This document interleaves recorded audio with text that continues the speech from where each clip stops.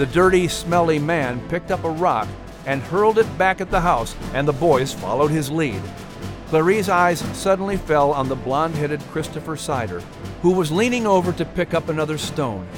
As she ran to grab him, everything seemed to unfold in slow motion. Richardson fired his musket from the open window, but this time he lowered his aim, spraying the crowd with pellets. Welcome to the Epic Order of the Seven, the podcast, with your hosts, Max, Liz, and Nigel. This podcast is produced by Playful World Ministries, a department of ACT International. All of the Epic Order of the Seven characters and adventures were created by and written by Jenny L. Cody. And I'm your narrator, Denny Brownlee. By the way, as you listen to this episode from the audiobook The Voice, the Revolution, and the Key, keep in mind you can download your very own copy of it by visiting audible.com. That's www.audible.com. And you'll find the entire collection of Jenny L. Cody's Epic Order of the Seven books by going to her website, epicorderoftheseven.com. Today, of course, we'll bring you Chapter 53 from The Voice, the Revolution, and the Key, and we'll check in with our author extraordinaire, Jenny L. Cody, and without being boastful or anything, we'll pose a question that will help us understand why we can give her that title, author extraordinaire. And as always, today's episode is hosted by our terrific trio of epic animals, Liz, Max, and Nigel. Although I see only Max and Nigel. Announcer lad, have you seen Liz? No, I was just about to ask. Good, because I heard some disturbing news about her. About Liz? Whatever did you hear? According to our new neighbor, she be going around telling the neighborhood I ripped into the trash and tore up her garden. Oh, that. How is that bad if indeed you did it? It aren't true. Did she tell you then? Well, yes, and I was rather disappointed. I know. Why would she lie about such a thing? I meant I was disappointed in you. How could you do such a thing? I didn't. Did she also tell you she's calling the dog pound on me? I say she's what? Aye, that's what I heard. She's not a cat, she's a rat. Well, I say that's a bit over the top. Ah, there you are, Maximilian. You have some splaining to do. So do you, Lizette. Where do you get off calling the dog pound on me? Excusez-moi? I did no such thing.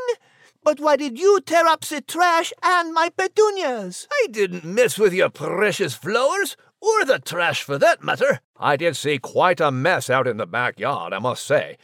Someone has done something. Where did you hear that I was going to cause a dog pound? From our nice new neighbor fella, Chuck. That woodchuck fella? Aye, he told me some wild animal were here tearing up everything. And aye, it'd be a mess.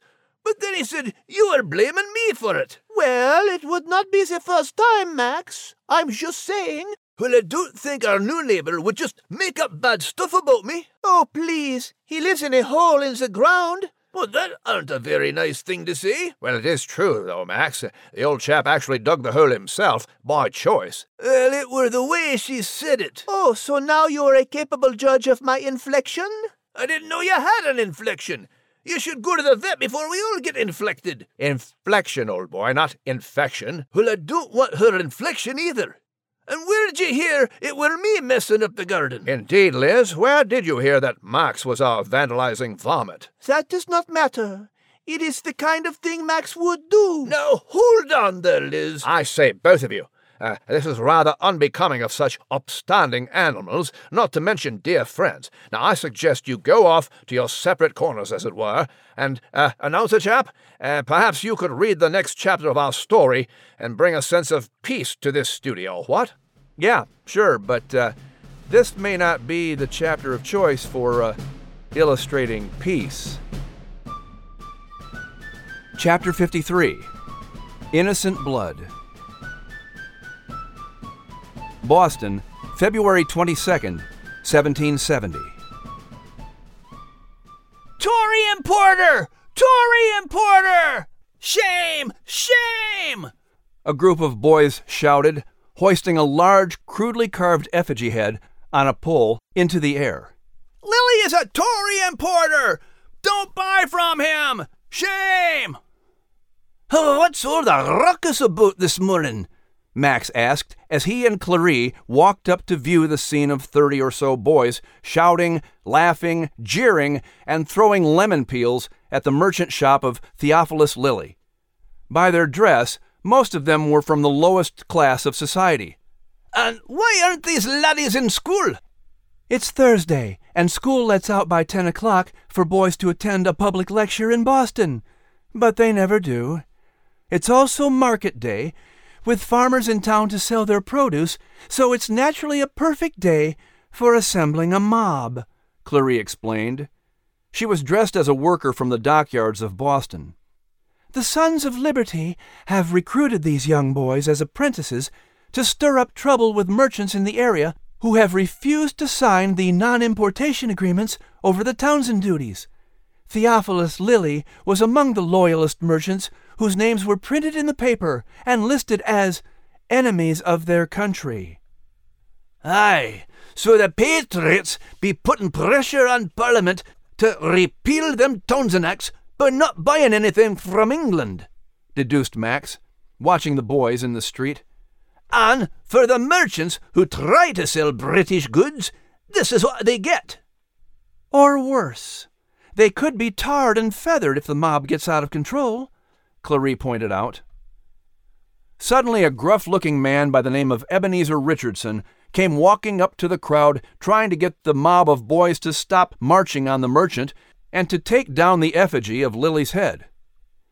"That Ebenezer Richardson is a scoundrel," accused Clary, with a frown as her eyes followed the man. "His bad reputation followed him here to Boston. When he couldn't find a job, he signed up to be a customs informer." She looked down at Max. "Meaning he squeals on anyone who smuggles or doesn't pay the Townsend duties." "He's a rat, then," Max scowled. Some Whig, or Patriot gentlemen, standing on the corner, laughed at Richardson's attempts to call off the mob.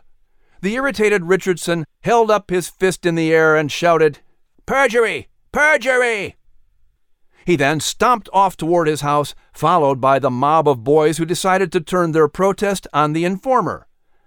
"What in the name of Pete does he mean by that?" "I don't know, but he's made matters worse with these boys," Clary worried, growing alarmed as she spotted Christopher Sider in the crowd, laughing. This was the boy she had protected and sent home the night the mob stormed the wharf when British soldiers captured John Hancock's ship, the Liberty. "We better follow them." "Informer! Informer!" the boys shouted angrily, pointing at Richardson as he reached his front door. Richardson's wife, Kezia, opened the front door, and the couple tried to shoo the boys away. "Get out of here!" "We will not!" Christopher shouted, cupping his mouth. "King's Highway!" Max looked up at Clary. "King's Highway?" "He means they have every right to be out here on the street," Clary explained. Suddenly, Richardson grabbed a walking stick from inside his house and held it up, threatening to hit the boys. He gritted his teeth. "Get away from my house, you street urchins!" Someone hurled an egg and hit Kezia on her face, sending runny egg yolk down her cheek. "Oh, look what they did!" she exclaimed, wiping away the egg and running inside. Some of the boys threw lemon peels and other harmless rubbish at the open front door.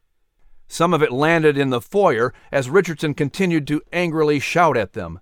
The crowd was quickly growing, as now some working men and sailors from the docks joined the rambunctious mob of about 70, encircling Richardson's front door, shouting, "Informer! Shame!"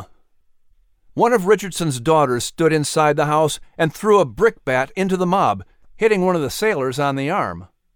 The sailor angrily picked up the brick and threw it back through their front window, shattering the glass and sending shards flying everywhere. "This is getting out of control," Clary screamed in alarm. Suddenly, Max lifted his nose and sniffed the air. "That rotten stench! I've smelled it before." One of Richardson's fellow customs workers, named George Wilmot, pushed his way through the crowd and shoved Richardson inside the house, slamming the door behind them. "Do you have any guns?" Wilmot asked, out of breath and wiping his brow. You better protect your family and your house before they destroy it, like they did them stamp collectors." Richardson set down his stick and grabbed 2 muskets mounted on his wall, handing one to Wilmot. Once he had loaded his gun with powder, Richardson opened his front door and shouted, "As sure as there is a God in heaven, I'll blow a lane through all of you!" He suddenly fired, filling the air with smoke and the smell of gunpowder. Clary and Max ducked as the boys scattered. "No bullet! Thank the Maker. He's just trying to scare them." Clary sighed with relief as Richardson slammed the front door shut and disappeared again. But her smile faded as she saw a dirty man shouting instructions to the boys to pick up any heavy rocks and bricks they could find. The man pointed to Richardson's house and threw a stone. "Oh no! They're returning!" "Aye, this time with stones," Max growled, sniffing the air and frantically looking around. "Oh, this isn't good, lass. Something bad's about to happen." "Try to pull any boy you can away from here, Max," Clary shouted as the mob started to throw the objects at the windows of the house. She ran into the mob, grabbing the boys right and left, telling them to get home before they were hurt. "Oh!" Kezia cried as a rock flew into the house and hit her on the arm. Her daughter screamed and ran to her side. "Quickly! Get to the back of the house!" Richardson shouted to his family, who scurried to the back bedroom. Turning to Wilmot, he instructed, "You stay down here while I go upstairs." He pulled out a paper cartridge of pea-sized buckshot pellets and proceeded to load his musket. The dirty, smelly man picked up a rock and hurled it back at the house, and the boys followed his lead. Clary's eyes suddenly fell on the blond-headed Christopher Sider, who was leaning over to pick up another stone. As she ran to grab him, everything seemed to unfold in slow motion. Richardson fired his musket from the open window, but this time he lowered his aim, spraying the crowd with pellets. A sailor named Robert Patterson felt the pellets rip through his baggy trousers but miss his leg. 19-year-old painter Sammy Gore was hit in his right hand and thigh and fell back into the street screaming as he held his hand in agony. But suddenly, 11-year-old Christopher Sider's white shirt turned red as 11 pellets found their mark in his chest. He fell back onto the cobblestone street just as Clary reached him. "No!" she screamed as she quickly scooped Christopher up in her arms and started running toward the home of Dr. Joseph Warren. Max ran after Clary as the crowd dispersed, but glancing over his shoulder, he saw the dirty, stinky man tossing a rock up and down in his hand, smiling. Well, indeed, this seems to be the day for squabbles, disputes, and, of course, far worse in our story. For Liz and Max seem to be at odds with each other over this trashing of the garden incident, fueled by a certain nosy new neighbor who seems to be spreading a bit of rubbish himself. I say, I shall soon get to the bottom of this, but, until cooler heads prevail, I shall keep this, light and jolly, by taking a stroll over to Jenny's corner. Cheerio, Miss Jenny. Hey, Nigel. Well, my dear, I shall start with a quick question that perhaps many authors ponder from time to time. Oh, good. What can I help you with? Do you ever think you'll, run out of ideas? Do I ever think I'll run out of ideas? Nope. Well, I say, straight and to the point, what? Well then, that would seem to beg the question, just how many books do you think you will write? That's a good question. Well, more than I think I do right now, if history has anything to do with it. Again, I did not set out to write all these books on the American Revolution. I was first going to do The Voice of the Revolution in the Key, which of course had a different name. It was The Voice of the Revolution in the Jewel. And if you'll notice, sometimes in the back of my books, I will say future books coming and I'll list a book name and then it changes when the book comes out. That's because I've ended up splitting this Revolution series into more and more books because I've had so much to tell y'all. So what started out as one book is now going to be 6 at this point in the revolution. And of course, you're probably sitting there saying, Jenny, 6? Shouldn't you make it 7? And I'm like, at this point, I want to keep it 6 because I'm ready to get on to other things, because after I finish the American Revolution, we're going to be going to C.S. Lewis and World War II. I'm a big World War II junkie. The 2 eras that are my favorite in history are the Revolutionary Era and World War II. So I love both of these equally. I think I could slide into a time machine and be happy in both worlds. So I can't wait. I've done a lot of research on D-Day and World War II, and I have stayed in C.S. Lewis's house and interviewed his secretary at the Eagle and Child pub in Oxford. So I can't wait to get to that story, because C.S. Lewis inspired my pen, and now my pen is going to inspire his pen. What could I possibly mean by that? But beyond that, I always think about other Bible stories that I'd like to write. And I kind of left sticky notes in my head that I want to go back. I would like to write the story of Esther, of Jonah, of David, of Gideon. And so instead of writing big, long novels on each of those, I think I might write the lost files of the Epic Order of the Seven, and essentially have it be a collection of scenes from the Bible, of those moments where the animals were there and they intervened in that particular scene. I think that would be a lot of fun. And if you notice, if you pay attention closely, the animals drop hints all the time that they were with Moses and that they were with David and Goliath and all of these things. So I drop hints now and then that they were there, so then I can go back and write it. But basically, I'll keep writing till God tells me to stop. And so I somehow don't think retirement is ever going to be on my schedule. And you know what? I think we're going to keep doing what we love and what we're gifted at in heaven. We know we're going to have jobs in heaven. Why wouldn't I keep writing in heaven? We're still going to want to learn and explore and discover. So I get really excited about the possibility of sitting down face to face with whoever I'm writing about and getting the full story. Can you imagine sitting down with David? Okay, now what were you thinking when Goliath was walking towards you? I mean, unbelievable. I think I'm going to have a blast writing books in heaven. So I guess you're stuck with me forever. Well, I believe I speak for all of us then when I say we're happy to be stuck. Thank you, Miss Jenny. I say, speaking of stuck, we're stuck with the challenge of bringing peace to this situation with my contentious colleagues and their family feud. I say, Liz, Max, front and center, if you please. I am here. And I'm here just as much. Indeed. It would seem that both of you could stand a bit of a refresher course in love, from the one who is love, the Maker himself. Now, we are going to peruse a certain chapter of his book, actually nicknamed the Love Chapter, so get out your Bibles and look it up. I have mine, and I am looking to 1 Corinthians. chapter 13. I know what chapter it is. Well, then make it snappy, we. It says, love is patient. You daft kitty. Love is kind. It does not envy. Well, it don't be bragging. So, I were right.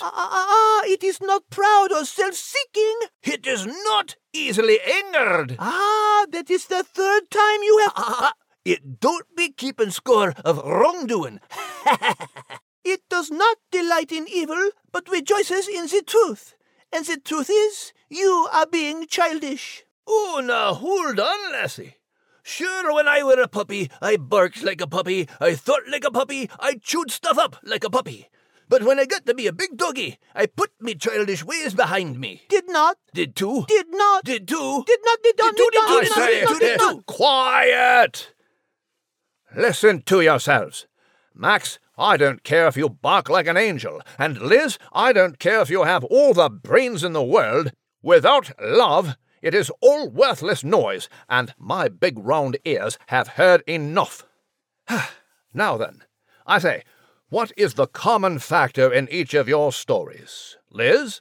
Well, Max destroyed my petunias and then claimed I was going to report him to the dog pound. Uh-huh.